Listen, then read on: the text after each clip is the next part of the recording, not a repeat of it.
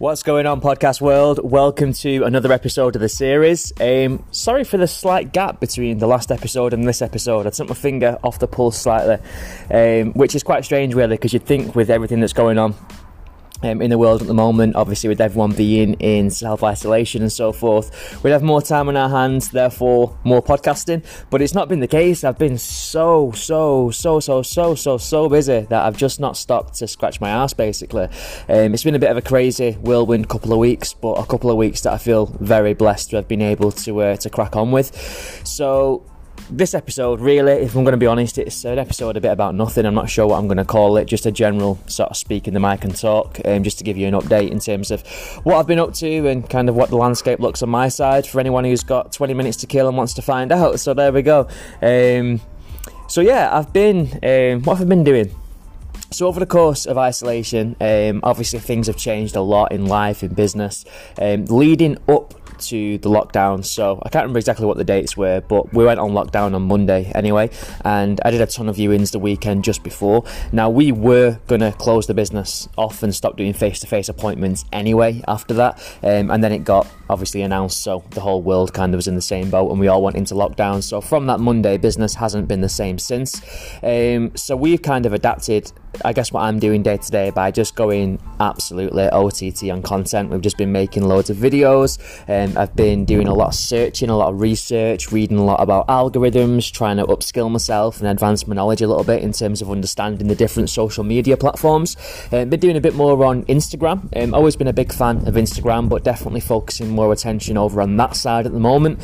Trying to be more visual and leading with value more so on my Facebook page. At least that's the way that I'm kind of approaching it at the moment. So I've been busy making content and pumping out videos, and I've been sharing those videos. This is one thing that I would like to point out actually. Whatever your industry, we all know that Facebook are a little bit tight in terms of the exposure that they let our business pages get organically. I can't remember exactly what the stats are, but I think it's less than 3% of your audience that actually follow your page are likely to see the content that you post organically. So whenever you're posting content, whenever you're making videos, if you think it's the best post in the world, it's packed with value, it's completely selfless, or it's a brilliant video that's been delivered in a really entertaining way, and you're getting next to no views or likes or shares or comments, again, that's not a reflection on your content. It's not to say that it's bad content or your audience aren't interested. Generally speaking, it's just quite simply the fact that Facebook are restricting it and they're not letting people see because they want you to pay to play. So what I've been doing more so than ever before is sharing all of my videos, or the ones that I feel worthy of sharing really, into all the local groups. So I've been sharing into local chat groups, community groups, support groups, business groups, buy and sell groups. The more I guess the more sort of prestige groups, I guess, is that the right word? I don't know, but the groups that I'd like to share in the most, kind of the local support groups and community chat groups, those sorts of places that have got tens and tens and tens of thousands of followers, are quite anal in terms of what they allow on the group and what they don't. So it can be a bit of a barrier sometimes trying to get into those groups, but I normally find, and again, I don't know if this is universal across the country, but certainly in my community, the local buy and sell groups, I've got tons and tons of people in there. Obviously all local people who are looking for things to buy and sell in the local market, but local people are the same. So I've been sharing my videos into those places as well, and I've been checking my stats. I've been looking quite deep into the analytics that Facebook's giving me in terms of my engagement metrics and how many people are actually sort of landed on my content. And the figures have just been shooting through the roof. We had about 31,000 of people sort of reached organically, a couple of hundred page likes and tons of engagement, comments, shares and things like that. So that's engagement that I'm getting for free without spending any money at all. So one thing that I have learned is that I need to be really careful about the content that I produce. I know it sounds obvious, but always make sure there's an element of quality and you're not just sharing for sharing's sake and just posting a load of trough, because again, you don't want to be known as the business that's just spamming people. So I'm trying to really sort of think more carefully than ever about my content and then make sure that gets distributed as widely as possible, because again, and I've mentioned this in a past podcast, but I think the reason why a lot of people, a lot of estate agents in particular, just to keep this specific to my industry, don't embrace content marketing is because there's no instant return a lot of the time. You can tangibly measure in a spreadsheet a PPC campaign or a direct mail campaign, for example, you could say, okay, it's cost me this much, I've put this much budget behind it, we've had this many inquiries, this many conversations, this many appointments, this many sign-ups or sales or whatever it is that you're looking to push. Whereas with content marketing, our result, as far as I'm concerned, is content marketing is putting a smile on someone's face. It's making somebody's day that little bit better. It's staying front of mind, so even if they don't need your services now, they remember you when they do down the line, or they recommend you to friends and family and colleagues who maybe do need your services. And it's difficult to sort of measure those things on a spreadsheet to see what sort of impact you've had. So I'm looking at content marketing very much as a brand building exercise, and I'm just trying to be consistent with it and share as much as possible. And I'm delighted to say that approach, the last couple of weeks in particular, if I'm going to be honest, I've been doing this for a while, as you probably know if you've listened to the podcast before in the past, but now I'm starting to see some fruits. I'm starting to see conversations happen. People are now commenting, saying, when I do need to sell, I'm definitely going to be considering you, Ben. Thanks for the information. I've had people drop into my inbox asking for valuations, but of course with the situation that we find ourselves in, they've been more sort of virtual valuations or desktop valuations rather than face-to-face appointments, as you can imagine, for obvious reasons. So yeah, it's all working. It's all starting to pay dividends, and that kind of takes me into what I've been filling my time with. So not only have I been making videos for myself, I've been making videos to help my peers and my colleagues in the industry. Now, this started very innocently enough when this whole lockdown thing came, and when appointments stopped in the business, it felt for a period kind of died a death, and I was kind of thinking, what am I going to do? How am I going to pivot? How am I going to fill my days? I'm going to go absolutely crazy if I'm just, sat here in my garden in silence all day, every day, 7 days a week. So I started making white labeled videos for other estate agents, so essentially just doing the content that I'd normally be doing for my business, but maybe in slightly higher volume than what I would have historically.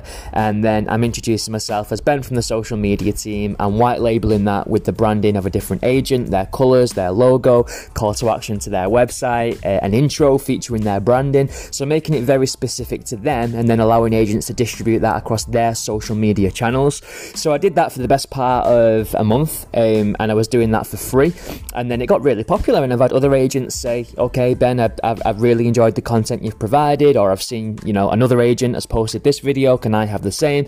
And that's now turned into almost like a bit of a side business, really. That's something that's keeping me busy and something that I'm really enjoying. So it's helping our agents, I say our agents, my new best mates, my partner agents that are working with me. It's helping me add value to their business. It's helping them build trust equity with their market, to hack authority, to build brand awareness, to do everything that I'm doing in my business to essentially improve their reputation, to position themselves as an authority and to eventually drive market share. But they get that on automation. They don't need to think about it, they don't need to strategize, they don't need to script, they don't need to film, they don't need to edit, they don't need to do anything. They're outsourcing that to me, which is brilliant because I enjoy doing it, and it's brilliant for them because they get it, without having to lift a finger. So that's turning into, quite the hobby. I'm really enjoying doing that, and like I say, it's keeping my days and my weeks busy. So yeah, that's what I've been up to in a nutshell. What else have I been doing? I've been really lucky. I've been interviewed by a few people in the industry of late as well. So we got featured in the Negotiator.co.uk, which was brilliant to see. I was really sort of humbled to be featured in there. So it's a great little write-up that obviously brought a lot of people into my ecosystem, which was good. And then I've done a few Facebook Live interviews, a couple of bits on Instagram. So yeah, just keeping busy, man. Just trying to add value, and that's kind of the message that I've been leading with. I think that all good business owners at the moment, especially in the service sector, so other estate agents, if you're listening, I think one thing that all good agents will do at this stage is start thinking less like an estate agent. Don't think about what you can get, don't think about conversions, don't think about capturing names and numbers and emails. Try not to guard your content. So by that I mean sort of add value only if somebody gives you something first, i.e. an email address or some degree of commitment. Just try and be selfless, just try and add value wherever you can, even if you're really tempted to shout about successes or your great USPs, or even if you're tempted to put up some sort of gated wall to capture email addresses. My advice, and you don't have to take it, it's only my opinion, but my advice is to stay clear of that for the moment.